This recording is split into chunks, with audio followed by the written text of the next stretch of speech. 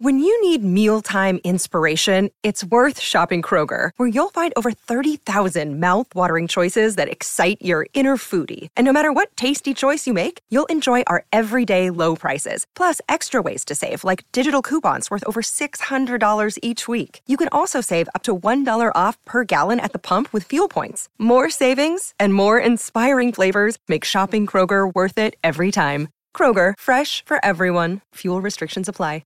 Hello, everybody. This is Marshall Poe. I'm the editor of the New Books Network. NBN listeners like to read books and buy them. So we thought we'd tell you that right now, our friends at Princeton University Press are having a remarkable site-wide sale. You can get 50% off books, including ebooks and audiobooks, with the code 50, F-I-F-T-Y, at checkout until May 31. You can save some real money on Princeton University Press books. I encourage you to go there and check it out. Welcome to the New Books Network. Hello, welcome to New Books in Japanese Studies, a channel of the New Books Network. I'm your host, Hans Wagenberg. I'm a historian of Japan at Penn State. Today, I will be talking to Christopher Craig on his book, Middlemen of Modernity, Local Elites and Agricultural Development in Modern Japan, which came out with Hawaii last year, August 2021. Middlemen of Modernity is a thoroughly researched and engaging study of the role of local elites in the modernization of Japanese countryside in the pre-war era. Agriculture, Craig writes, is given short shrift in the story of Japanese modernity. Farming and modernization seems to exist as at opposite ends of a spectrum. This is true both for contemporary historians who tend to neglect agricultural modernization, and a major government dedicated little resources to agriculture.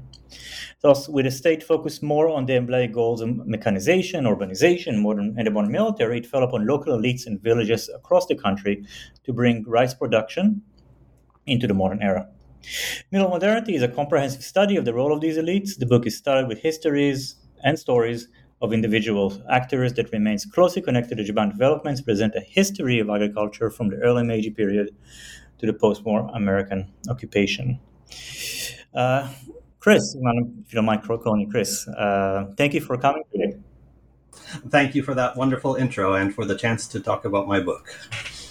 So we usually start here with autobiographical questions, like what brought you to this story? Can you please tell us more about your way to this book and your own background as well? Sure.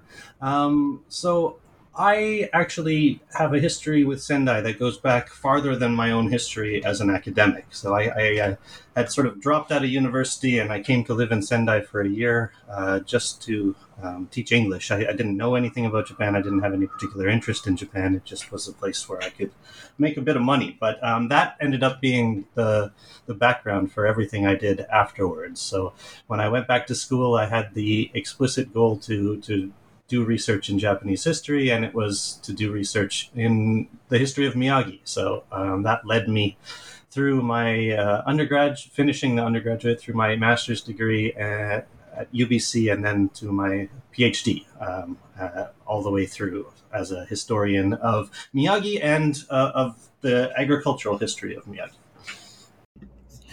Thank you. And you on the cover of the book, right? I wish people can see it. We can wave it around, both of us. You have this picture of Mayor Straw Sandals, right? That's him, right? Kamata Sanosuke. Hope I pronounced it right. Why him? Why is he on the cover? Why his story is so emblematic and compelling? And also, what is he doing in Mexico? If you spoke about Miyagi, was he following the footsteps of Hasekura Tsunaga? What is yes. Miyagi in Mexico there?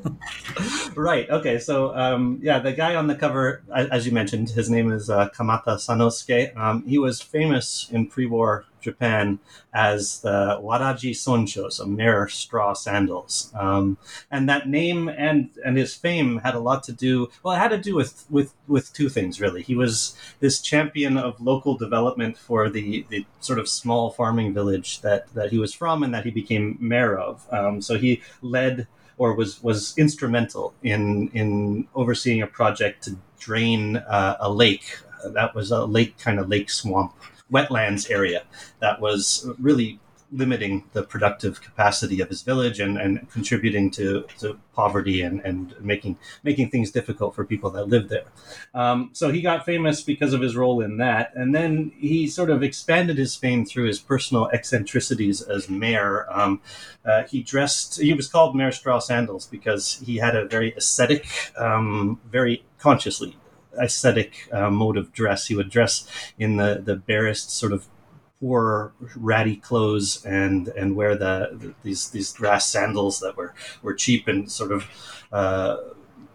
very humble. And so he got this image of a guy that was sort of would persevere in his own life and limit himself to the most limited kind of consumption because he was dedicated so fully to the development of his village. And it's very, very, very possible to debate how sincere these sentiments were.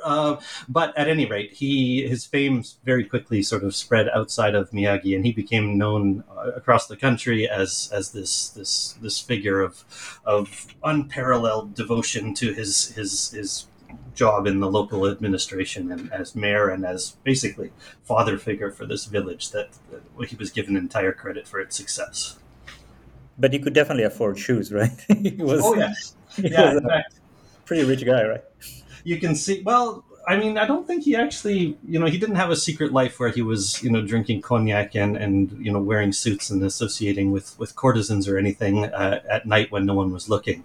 I think he pretty much just did basically live for what he was doing, but he also had his own particular ideological slants that came into sharper focus when we got into the wartime period. So I bookend this particular book with his story, that the sort of two halves of his life, kind of, up to the point when he becomes Mayor Straw Sandals is chapter 1.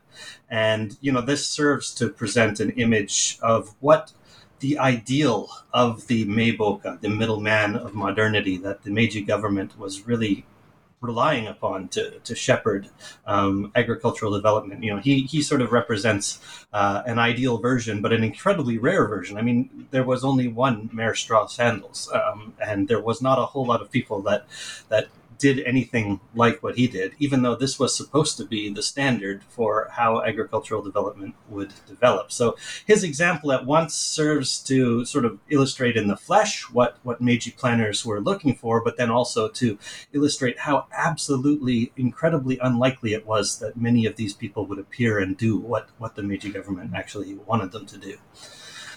And then at the end, I come back to his later career, following him from the basically Taisho through to the war and the end of the war. And, he, without really changing what he was doing, there was a tone shift and a sort of shift of what he was doing on the national stage during the 1930s, late 1930s, when the country was mobilizing and when the government was really interested in mobilizing the agricultural villages in service of the war effort. And he became a very loud proponent of how the villages could work harder, they could dig deeper, they could provide more if they only tried harder, and that this is something they absolutely should do. So, we see a very clear shift from a guy who in the up to 1910-ish was a vigorous advocate on behalf of what he thought needed to be done in his village to mobilize government funds and government support in support of his efforts to improve his village. And then by the 1930s, he is a vigorous advocate of villages working harder to provide more for the war effort and for the central government. So it's a flip-flop in a way which doesn't involve a tenko in the sense that we normally understand tenko from the period. So it's organic. Yeah. What he was doing in Mexico, I mean, I was very surprised about the Mexican venture. Right, and this is actually the vignette that opens the entire book, right? Chapter 1. So he ends up in Mexico at the middle, I think it's 1906, if I remember correctly. I should know this.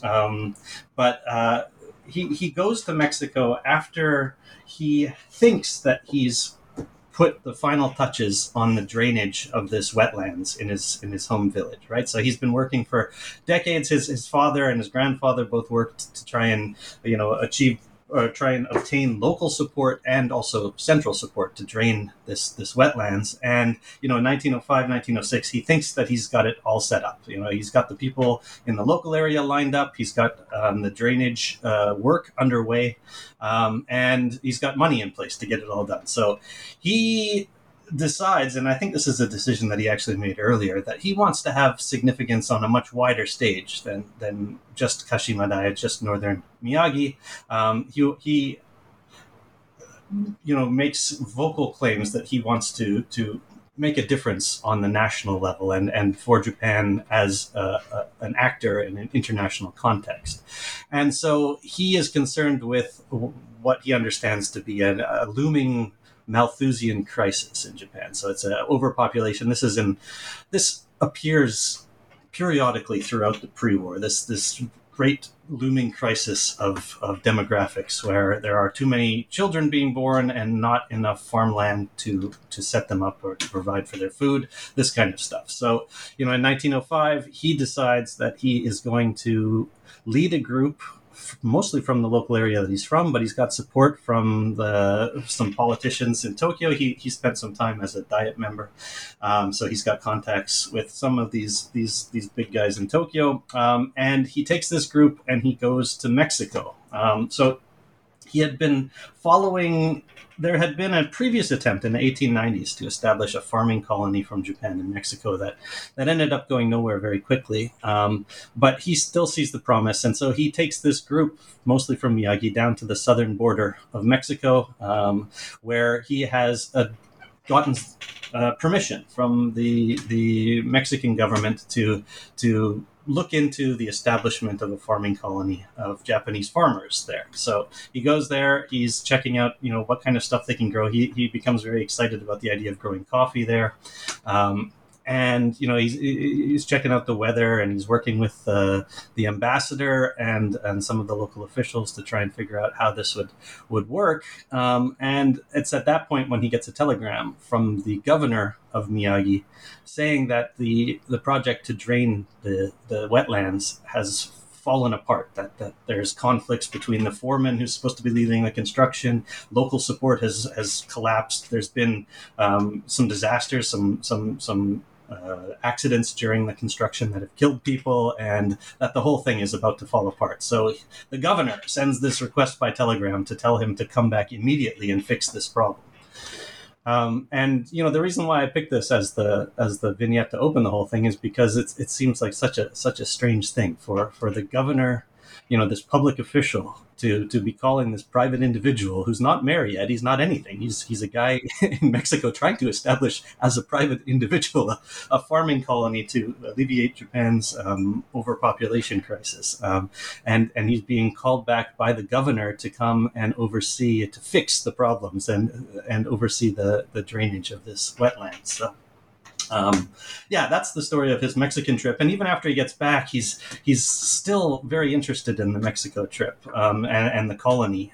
He publishes a book as soon as he gets back that's detailing the potential of this particular area of Mexico. And he only gives it up when the myth goes that his mother shames him into staying and becoming the mayor of Kashima-dai, and it's at that point that he gives up his aspirations for this wider significance on the global stage, and his taste for fancy clothes and elite politics and this kind of stuff. So in that one moment, he drops all of that, he puts on the straw sandals, and he becomes the mayor of Kashima-dai with never a hope to become anything more. Yeah, and I ask about Hasekura because, that's the more famous connection between Miyagi and Mexico, right? As you know, Kato Satoshi, our mutual friend, he gave a really good lecture a couple of weeks ago when I was in Sendai about Hasekura and this connection and how no one really cared about it until Meiji, and then suddenly for the same reason, like making a bigger impact for Sendai and for Miyagi on the world stage. Like they raise him out of obscurity. So I see parallels there. But he didn't invoke this connection, right? I don't think he made any reference to it. I don't even know to what extent Kamata would be aware of Hasekura Tsunena. Yeah. I mean, he was educated. Maybe he yeah, was. but it's actually, yeah. I would love him. I would love it if it would definitely help my own research about the Indate Masamune. But Well, you might want to read that book that he wrote about Mexico more closely. Then maybe he mentions them somewhere in there, and I missed it. It's possible, but I think more clearly he was following in the footsteps of this failed colony that had gone a decade earlier. So. Yeah. It's actually important that he doesn't bring it up, because it means that in retrospect we think of those connections as so important, but they're actually propped up. At least this is what Kato Sensei is saying. Anyway, I want to go back to... Oh, go ahead. Yeah, sorry. Yeah, go ahead. I was going to say I'm also shamelessly trading off of the name of Hasekura, as I am deeply involved with the Hasekura League centered in Tohoku University, by which we've created this network of interconnected universities in Europe and Japan and North America. So, yeah, I am involved in the enterprise of making Hasekura more prominent than he was in the past. Yeah. As much as I would love to talk about Hasekura, I want to go back to to get back to him, to Kamata and hydrology, right? Get back to ground. Actually, get back to ground and Miyagi, actually to water of Miyagi, and talk about. I mean, this is why he comes back, right? This is the big project that kind of guides him and the people around the local elites in Meiboka about. It's about hydrology and hydrological disputes, right? I'm interested in this because about you make a really good point about technology and how it changed attitudes towards the environment. I mean, this is of course a big part of modernization, and I wonder if you can talk a little bit more about how this impacted people in Miyagi and how this change came about. Yes, yeah. So, the particular part of Miyagi that I'm interested in is the area that's known as Senboku, which is the north of Sendai area. And hydrological problems are a key feature of all the agriculture in northern Miyagi. It's a rice producing area, almost entirely rice. And rice has a complicated relationship with water from the beginning. You got to have a lot of water to grow rice. It's wet paddy agriculture. So you've got to be close to these water sources, but those same water sources that you need are often very destructive. And this is the case also in northern Miyagi, very much. So, in Kamata's case, it is this wetlands, this lake and wetlands that surround it called Shinai-numa. That's in his area of Kashimadai. And this is, as I said, it's this multi-generational project that, began with his grandfather far back into the Edo period, and it continues with his father, and then he inherits it from his father. He works together with both his father and his grandfather, and then he carries it forward after both of them die. The case of Kashimadai and Shinai-numa is one of the three types of hydrological problems that are common for villages in northern Miyagi. And these problems are sometimes create sort of mutually exclusive interests between communities. And this is what happens in my second chapter. I detail an event that, highlights the mutual exclusivity of interests in neighboring regions that face different types of hydrological problems. But in the case of Shinai-numa, it's this big wetlands that inhibits rice production in two ways, one kind of active way and one more of a passive way. So the way that, it mostly attracts the ire of people in the neighborhood and partly, compels him and his ancestors to try and, solve the problem is the fact that Shinai-numa just floods a lot. It was estimated that 1 out of every 3 years, more or less the entire rice harvest in that village was destroyed by flooding. So you could only count on, 2 years out of 3 having a rice harvest there. But, because the area was rich, this wetlands has very rich soil, the region has plenty of water. Those 2 years were enough that you didn't fall into poverty from the third, or you didn't fall into starvation. it was impossible to get very prosperous, but you could survive. So that's the active way that this particular wetlands, and this was true in a couple of other areas as well, but Shinai Numa is the success story here, or the drainage success story. The other way that it inhibited agriculture was that, and this is what Kamata and his father and grandfather knew as well, is that if you drained it, you had incredibly rich soil underneath that could be transformed very quickly and easily into very productive paddy land. And so this was at least half of the motivation in the drainage. And this is what, for Meiji officials who gave Kamata all manner of awards afterwards when they gave him credit for draining this, this is more important to his own legend, was that it opened up a vast area of new farmland that quickly became very productive and that propelled Kashimadai and even the areas around it into prosperity before the war hit, right? So in these years before the war, so they went from abject poverty, barely scraping by with regular flooding that regularly, destroyed their harvests, to being one of the most prosperous rice-producing regions in Tohoku and even up there among rice-producing villages in Japan. In other areas of Senboku, so close to this area. So in chapter 2, then I moved to just a little bit over to the, I guess it's the east from where Kashimadai is. And here we've got a problem that's somewhat similar. There's a body of water that floods and causes the same kind of problems for a town called Nango that's in a district, one district. But that body of water is not actually a natural body of water. That is a reservoir that's been created specifically to provide water for communities on the other side, on the east side of the reservoir, in the other district. And so, we have a conflict of interest here that cannot easily be resolved. The Nango wants to get rid of this reservoir. They have plentiful water resources on the other side. They're on the west side. So the rivers that run through Nango before they get into Mono. There's water resources aplenty for Mono. They have too much water. That's the problem. This reservoir floods and destroys their crops. Whereas in the other side, to the east of the reservoir, they have no local water resources and they rely entirely upon the reservoir to grow rice. So this was a sort of hydrological order that was forged in the Edo period with the construction of the artificial body of water and various types of damming of rivers and redirection of rivers to provide water for Mono.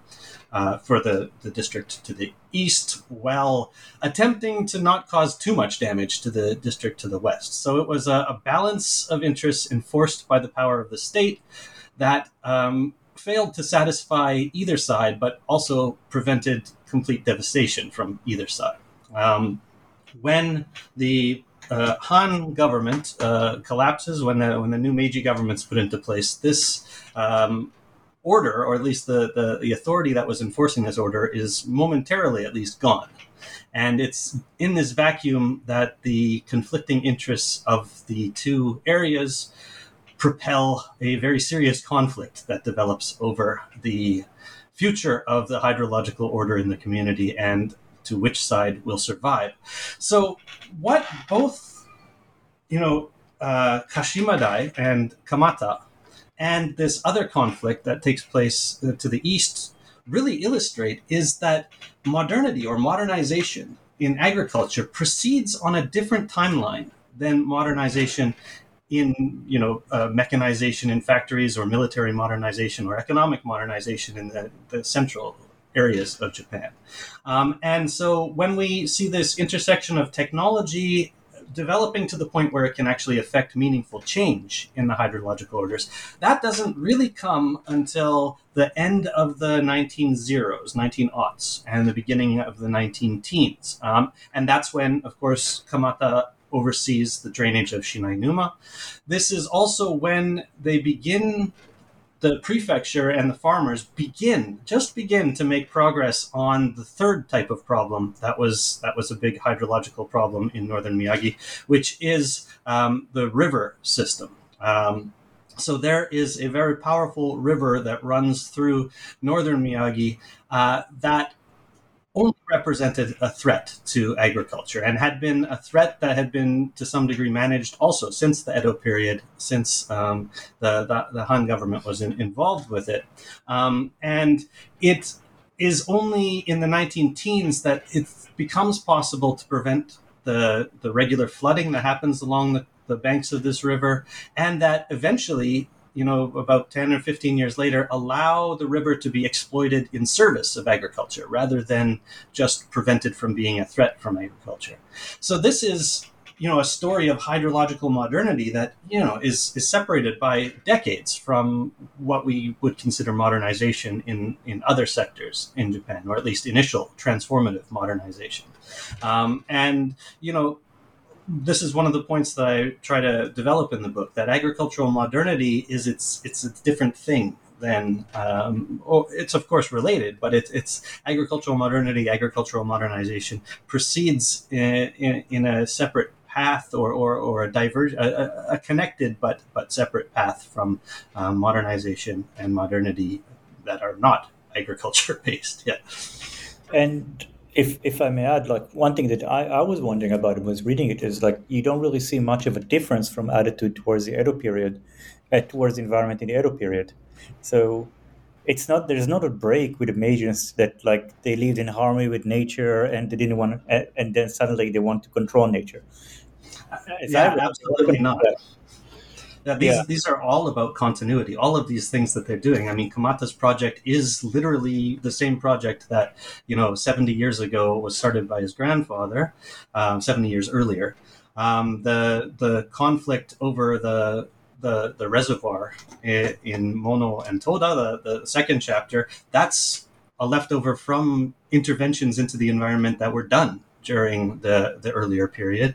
And the battle with the river is similarly, it's the continuing battle that is only finally won, in the Taisho period, right? Or begins to be won in the Taisho period.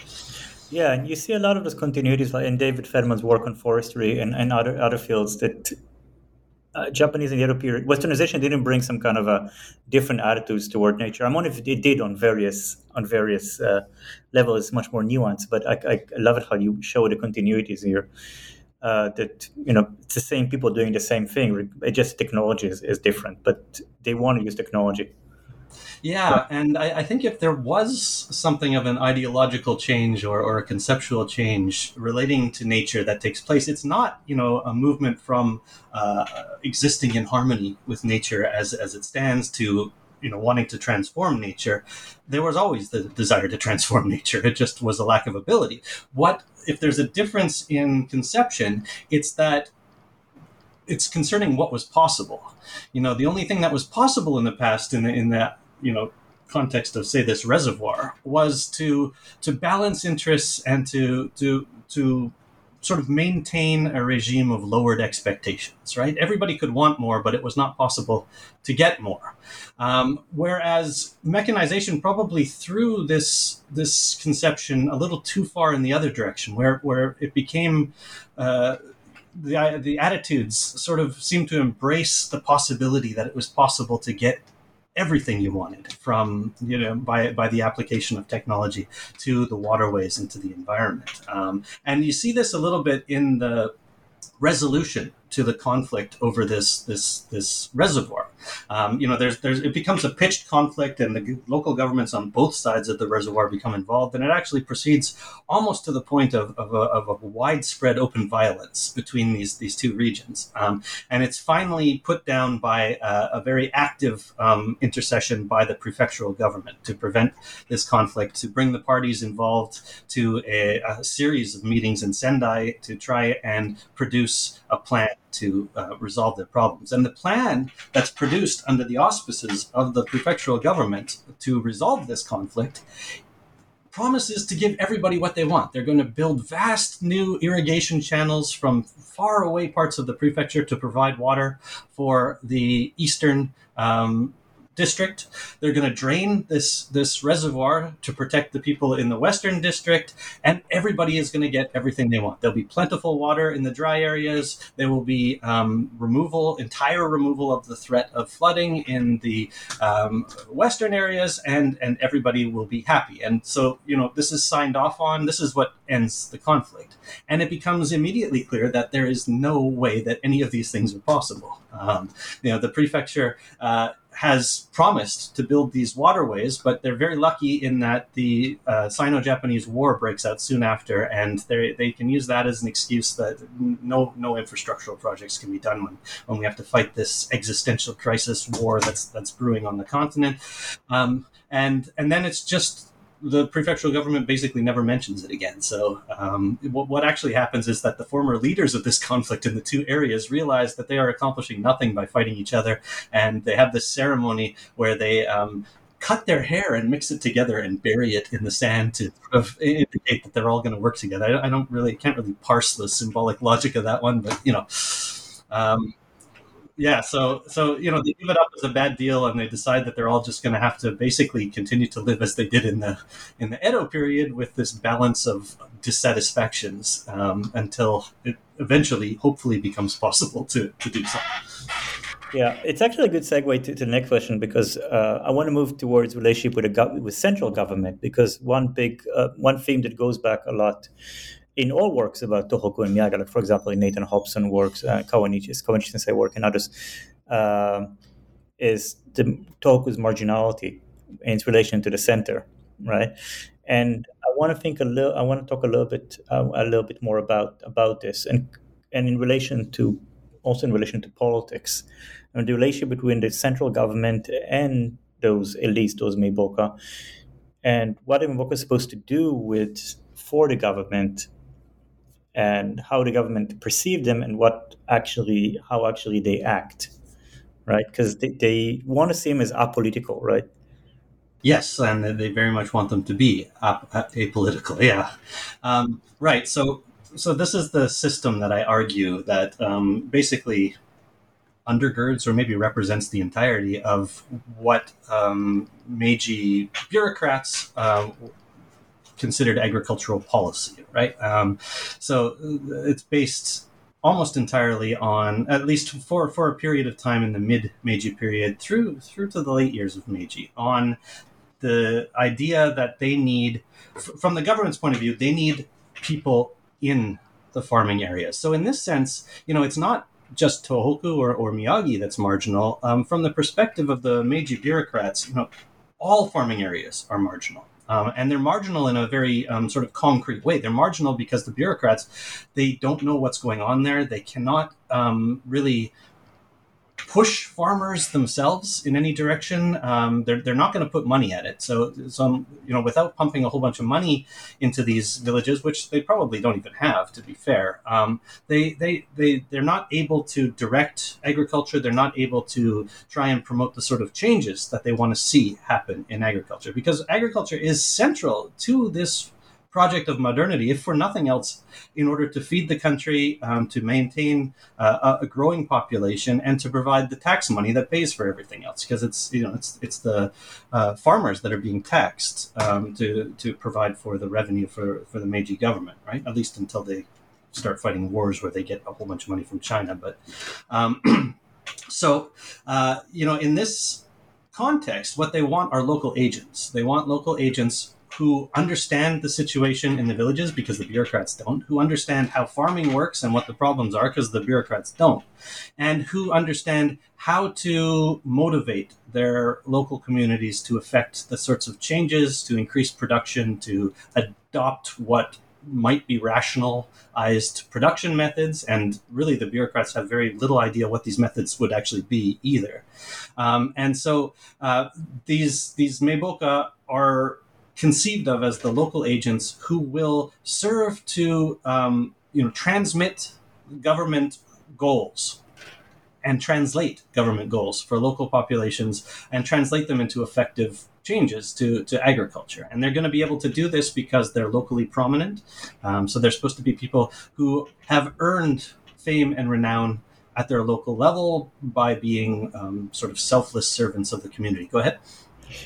But that's the same time the popular rights movement, and at the time those people, a lot of those people, I don't know about Miyagi per se, but at least in Western Japan, area I know better, leading the popular rights movement. So how does it Yeah. I mean, the popular rights movement itself is a complicated animal, and that the popular rights movement, in so far as it intersects with the Meiboka, sort of the original Meiboka, who are supposed to be these leaders, these locally renowned central government agents in the villages. In the 1880s, when the countryside is reeling from economic turmoil, right? This is the point in time when we have the Matsukata deflation going into effect, when it's responding to the inflation that takes place. And, inflation in Miyagi and in a lot of rural areas had been very good for farmers, right? Rice prices go up and farmers are making a ton of money. And they're all sort of recently become landowners with the change to the land system. So they'd all been sort of anomalous tenants-ish things underneath the Edo period. Yeah. That's not the actual story. That's not it's not the regular story you hear, right? You hear about how the Matsuoka deflation has really hurt the villages and lead to all those like big iki around. Yeah, well, the deflation does, but the inflation before that is very good for them. Yeah, because rice prices go up, and so what happens in Miyagi and what happens in other areas is these freshly minted landowners invest in what they know, right? They've got extra money coming in from rice. They're able to get loans from banks based on their profitability, and they borrow money and they buy land. That happens all over rice-producing Miyagi, and it happens in rice areas all over the place. And then the deflation hits rice prices. The deflation specifically targets rice prices, and rice prices fall through the floor, and farmers all over the place default on these loans that they've had. So not only do they lose the new land that they bought, but they put up their own land as collateral. And so this results in a semi-tenantization or full tenantization of these farmers all over the place. And it also provides a unique opportunity for those of their neighbors who were canny enough to sort of navigate these changing, these tumultuous economic waters to come out ahead, because all of a sudden they're able to buy up the land that now the banks have sort of foreclosed on.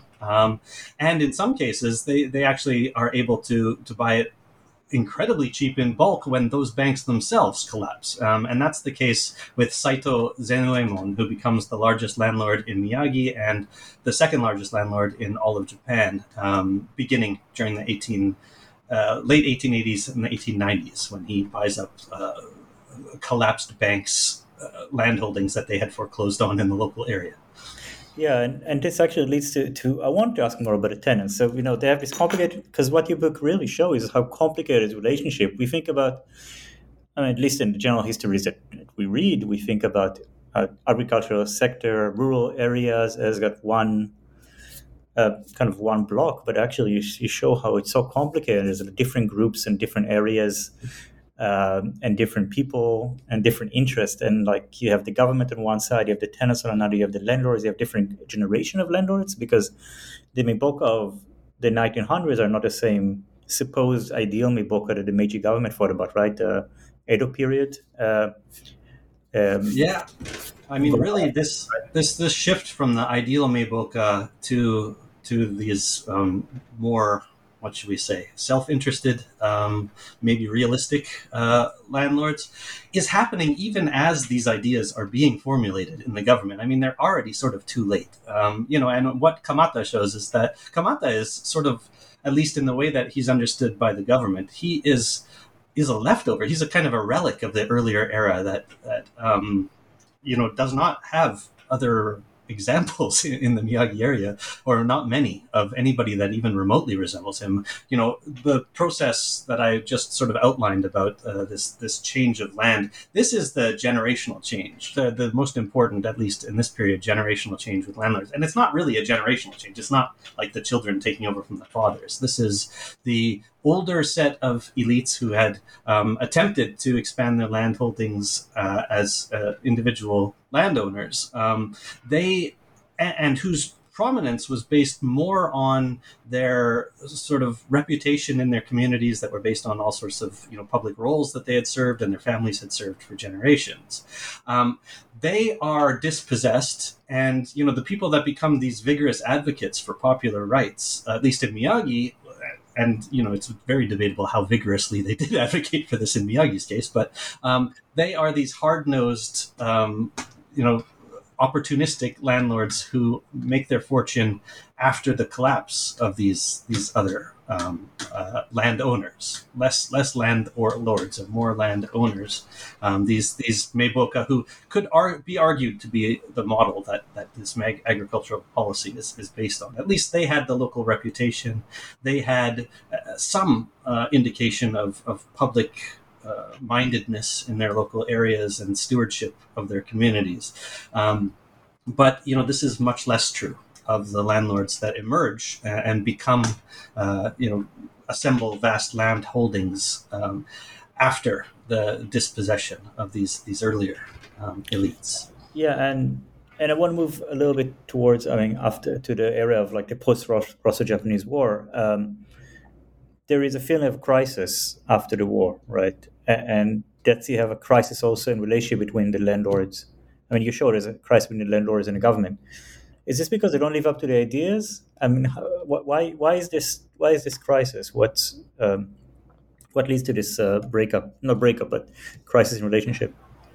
Yeah, so you have, before the Russo-Japanese War, you have a concerted effort and an active effort on the part of the central government to draft laws, to enact laws, to support these new landlords as the agricultural leaders of their local community. So they give all kinds of laws that enable them expanded rights in order to seize common lands, to develop them as paddies, which they do, and then they keep as their own personal lands. They are able to command extended rights in managing water.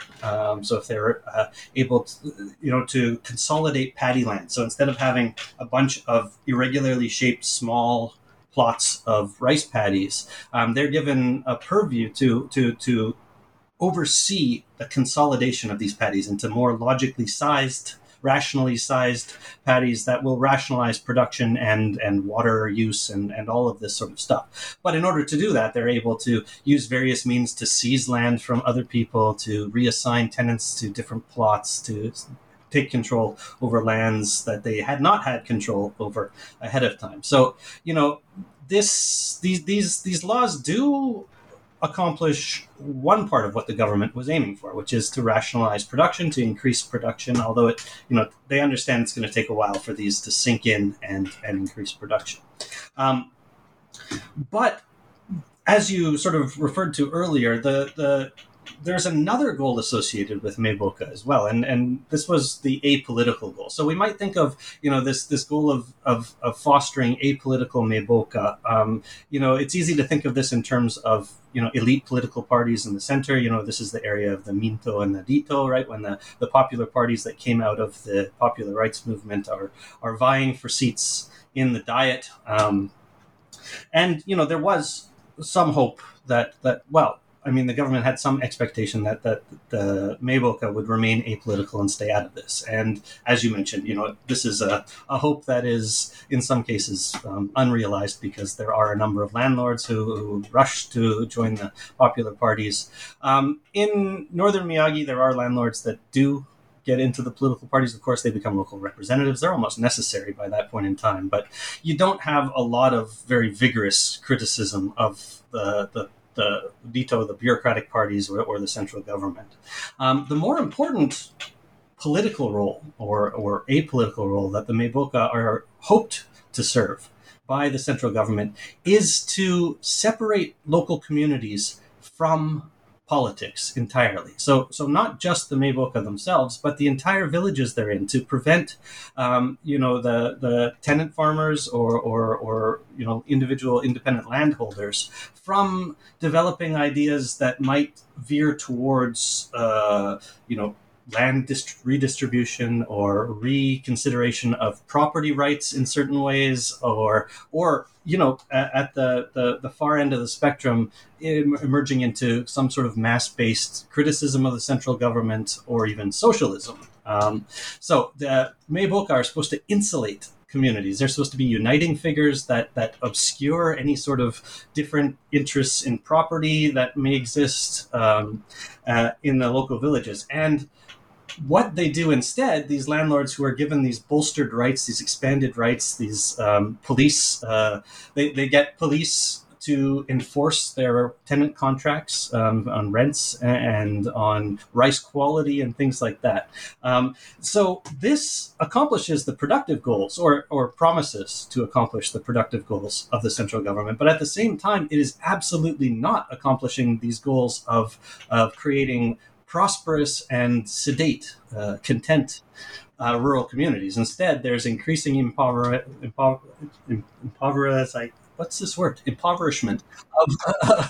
of these tenant farmers. They're put into an increasingly desperate situation, and their ire is certainly growing towards landlords themselves, and it threatens to grow towards the central government. You don't get tenants who are, launching criticisms at the central government. This doesn't happen. But what they're doing that begins, their discontent itself creates concern among central officials. And after 1907, they begin to form cross-community unions of tenants. And this really, really concerns the central government. Still, these cross unions are not presenting any direct criticism of the government or threat towards the government, but what they are doing is really undercutting this government ideal of keeping communities isolated and separate. They don't want solidarity between communities. They don't want contact between communities. They don't want anything to go across village boundaries.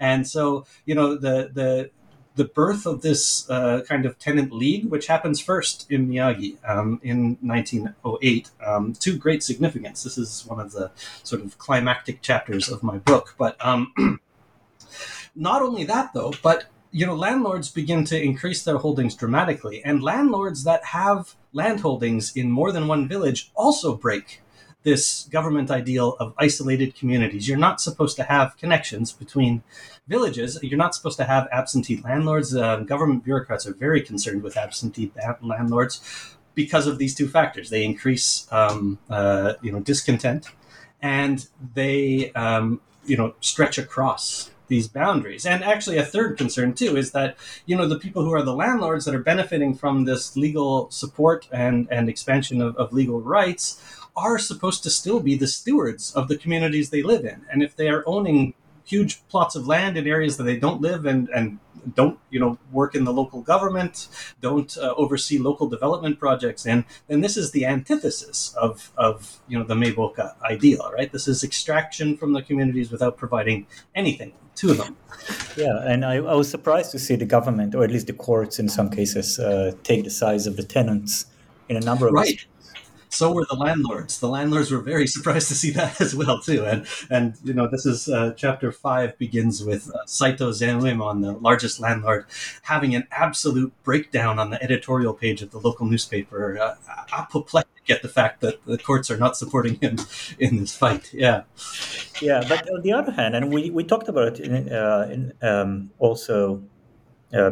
Not now, but another opportunity we had to talk about it. But still, compared to other places, when you show compared to Western Japan, tenant protests, even though on the surface, Miyagi, with the Saito company being the biggest landlord in Japan, or the second biggest? Second biggest. Yamagata Honma family was the biggest one. Yeah. It seems that the tenants, with their early victories, will be very active and lead to high tenant protests, especially as we move towards the rice riots and the 20s. Of course, the economy changes, and then, of course, the economic crisis, 1929. But you don't have as much tenant Why is that?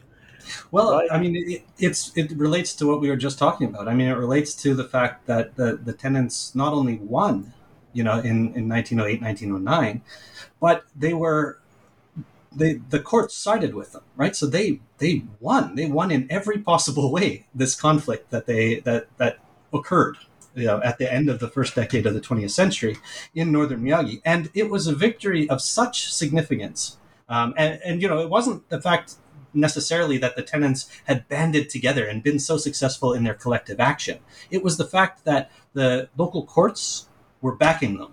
It was the fact that the government was backing them. It was the fact that bureaucrats in the central government, at the same time as this, conflict is raging and being lost by landlords, they are rewriting these laws that supported landlords, that extended rights to landlords, that put landlords in positions of power in order to personally oversee agricultural infrastructural improvements and riparian work and stuff like that, and instead rewriting these laws to give the government a much more active role in overseeing these and, in fact, in funding these more than they ever had before as well. So they were removing the extended rights to landlords and also removing them. I mean, in a sense, this was a dismantling to a certain degree of this Meiboka ideal as the root, as the core of agricultural policy, right?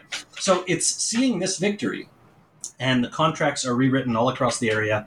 The tenancy contracts are rewritten all across the area where the tenants had, had risen up against their landlords, and they're rewritten in ways that reflected basically all of the demands that the tenants had. So the fact that this was backed by the government and the courts, the fact that they were entirely successful, inspires landlords all over Tohoku to voluntarily, to some extent, rewrite their contracts, or in many areas, in Miyagi and in surrounding prefectures, the tenants also sort of join together with the expectation that they're going to have the same results. And the landlords have the same expectation. So they give up quickly rather than extend this fight and have courts get involved in their local area. And they voluntarily, after a brief conflict, voluntarily rewrite their contracts. So this conflict results in rewritten tenancy contracts to the advantage of tenants all over northeastern Japan. So how does it, again, I'm going back to quote-unquote the regular story we see about rural misery leading to agrarianism and to fascist movement or quasi-fascist movement.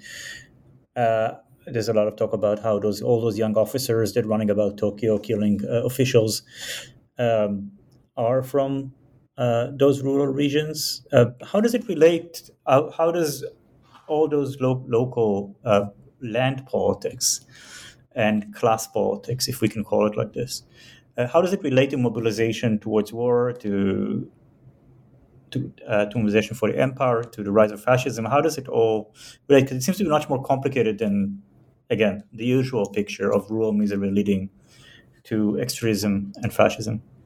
Yeah, in Tohoku and in Miyagi, there's a particular timeline that develops relating to both, landlord-tenant conflicts, and to the interaction with sort of imperial expansion, continental jingoism on the part of the Japanese government, and eventually just imperial enthusiasm, militaristic imperial enthusiasm.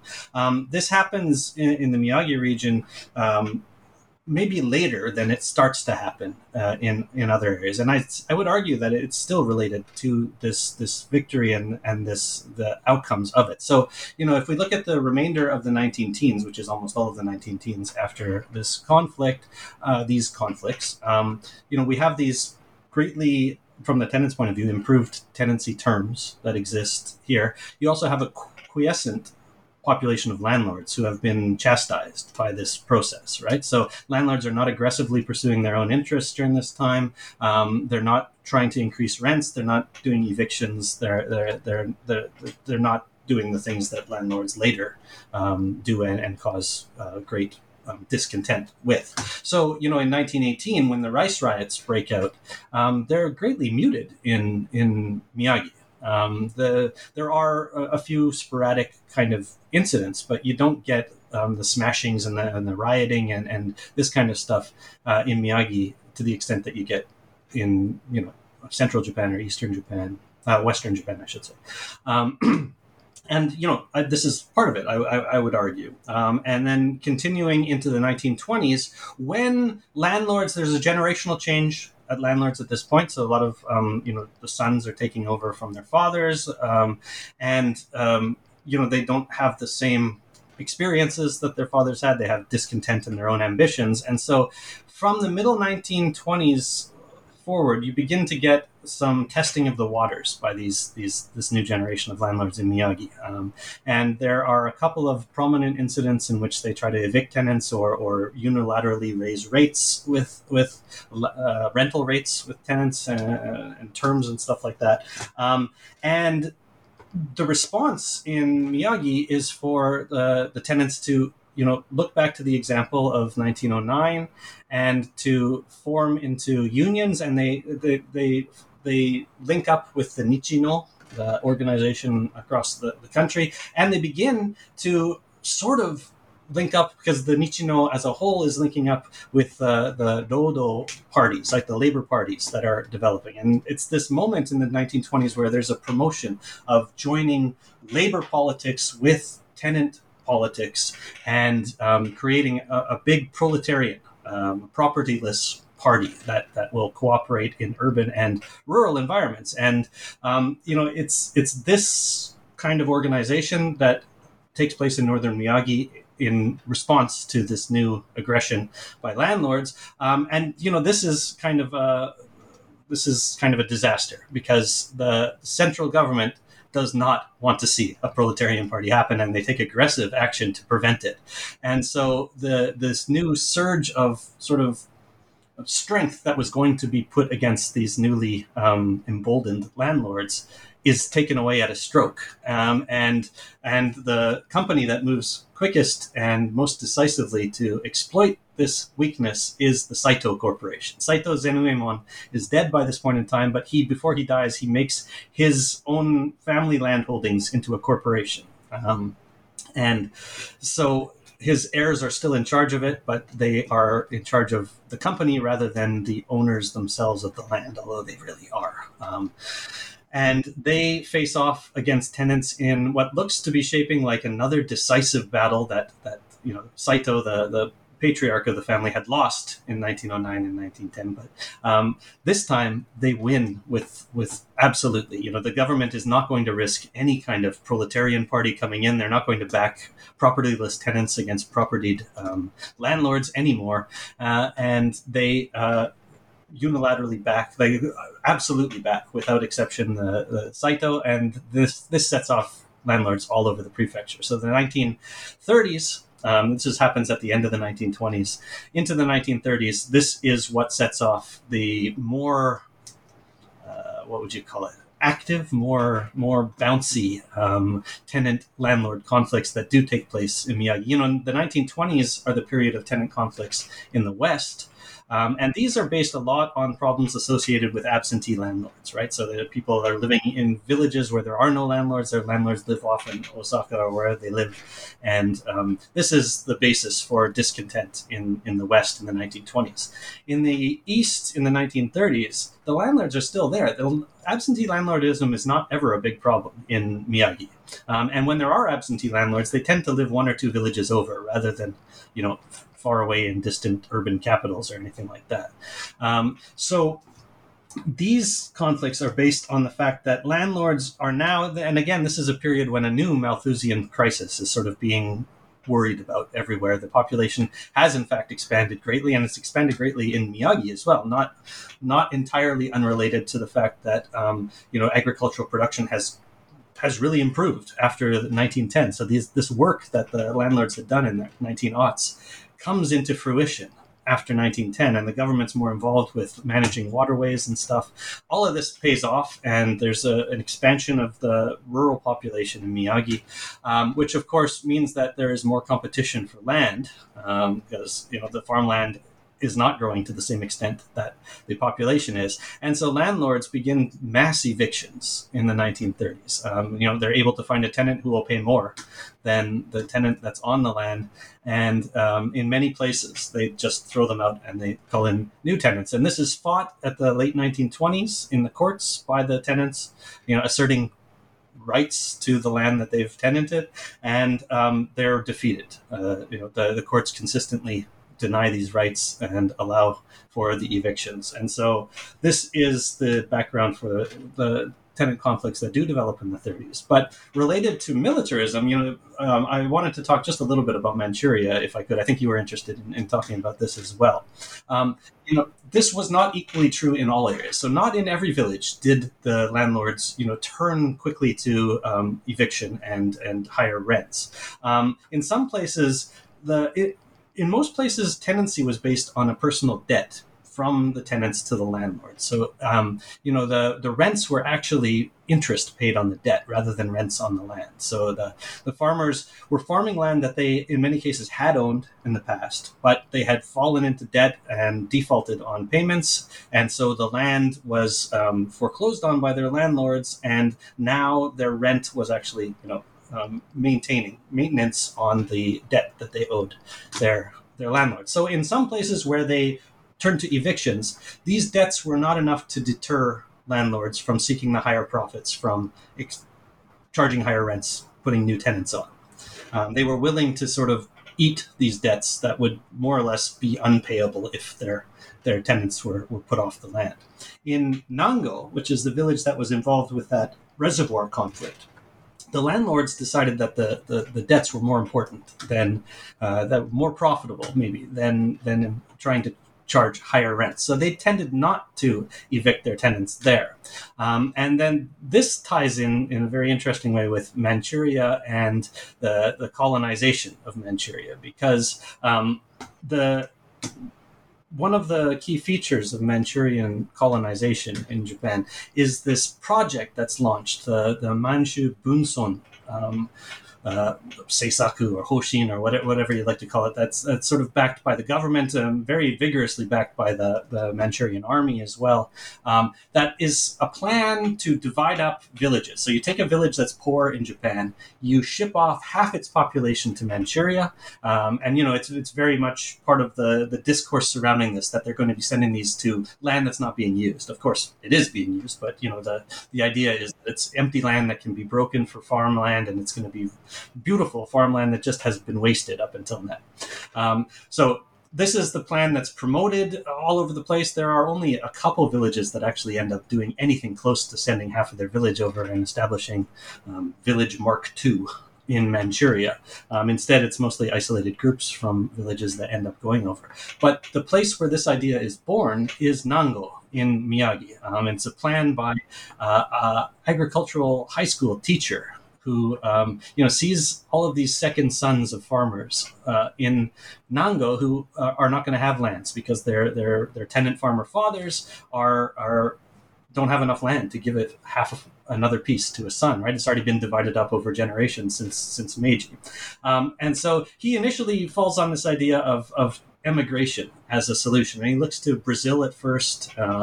He thinks about America, but all of these places in North America are closing off the Japanese immigrants at this time. This is the middle 1930s.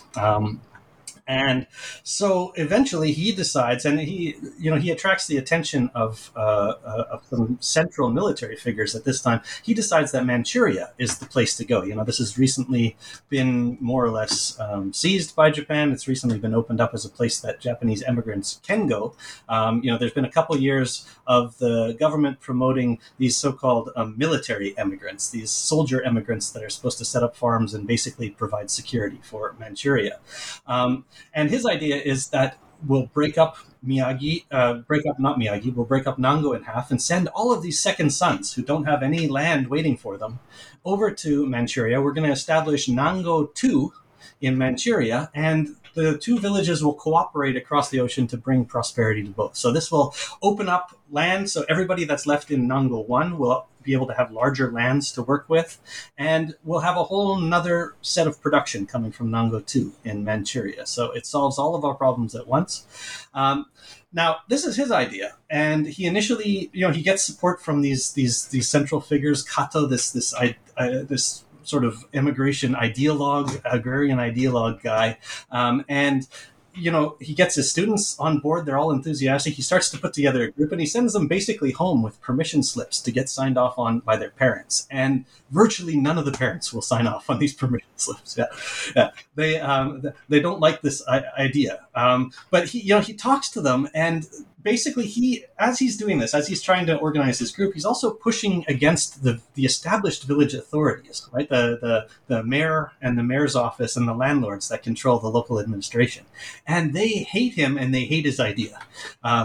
Because all of these tenants that are going to be owing them money, that do owe them money, are suddenly going to be taken off the land and sent to Manchuria, where presumably they're not going to be paying the money anymore, not going to be owing them money. They're going to default on their debts.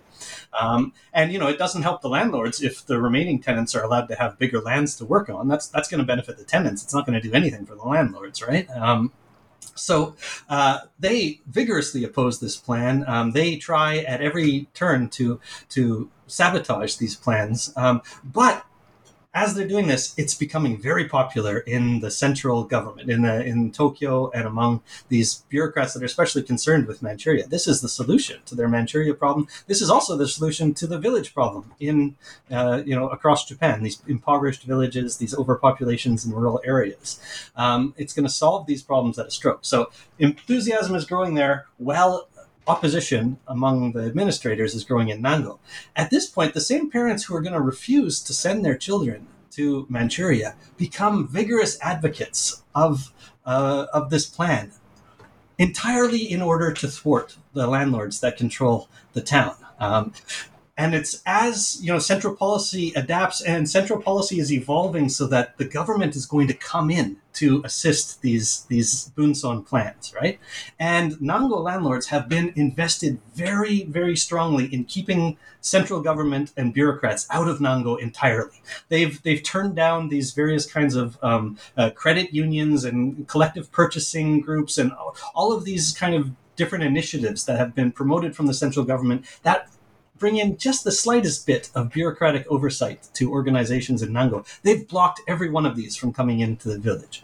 They entirely blocked the Keizai Kosei Undo, this movement that's kind of a rebirth of the local improvement movement from the 1900s that isn't designed to give government support to villages, to help them create these organizations that are going to work and to bring government money actually into villages, and they've blocked it entirely. They refuse to cooperate at all. So this promotion by the tenant farmers of the Nanko, the Bunson plan, is to break the control of these landlords, the really tight control in Nango, and they succeed. So, the government signs on with this program as designed in Nango.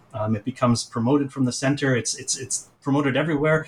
They focus on Nango as the birthplace of this, and they begin to have like marriage ceremonies for immigrants that are going off that are overseen by central bureaucrats in Nango itself, because this is where it comes from, and the landlords are utterly unable to prevent any of this. And this opens the door for all of these programs that they had been blocking to come into the village as well. And then when the time comes to send their kids to Manchu, the tenants just refuse to do it. So very few people from Nango go. Yeah, I remember, because I think I read this book, and I read the book. I read the chapter, and it's like really completely changed and complicated everything I thought about those mobilization efforts, how the way the class and economy and personal relationship between people, how all of it's kind of played out in this really in a small but very symbolic village. It's really fascinating, and really changed how I thought about the mobilization of the countryside at the time. I mean, it was an unexpected thing for me to find too, because I'm not sure how much Tohoku might be at variance with the rest of the country then, because I know Louise Young has written about Manchu immigration and said that the landlords that she looked at were enthusiastic proponents of it, so that the landlords were wanting to push their tenants out so that they could, reassign their lands and charge higher rents to other people. But this is absolutely not the case in Nango. I mean, the landlords were in absolute opposition to this plan from the beginning.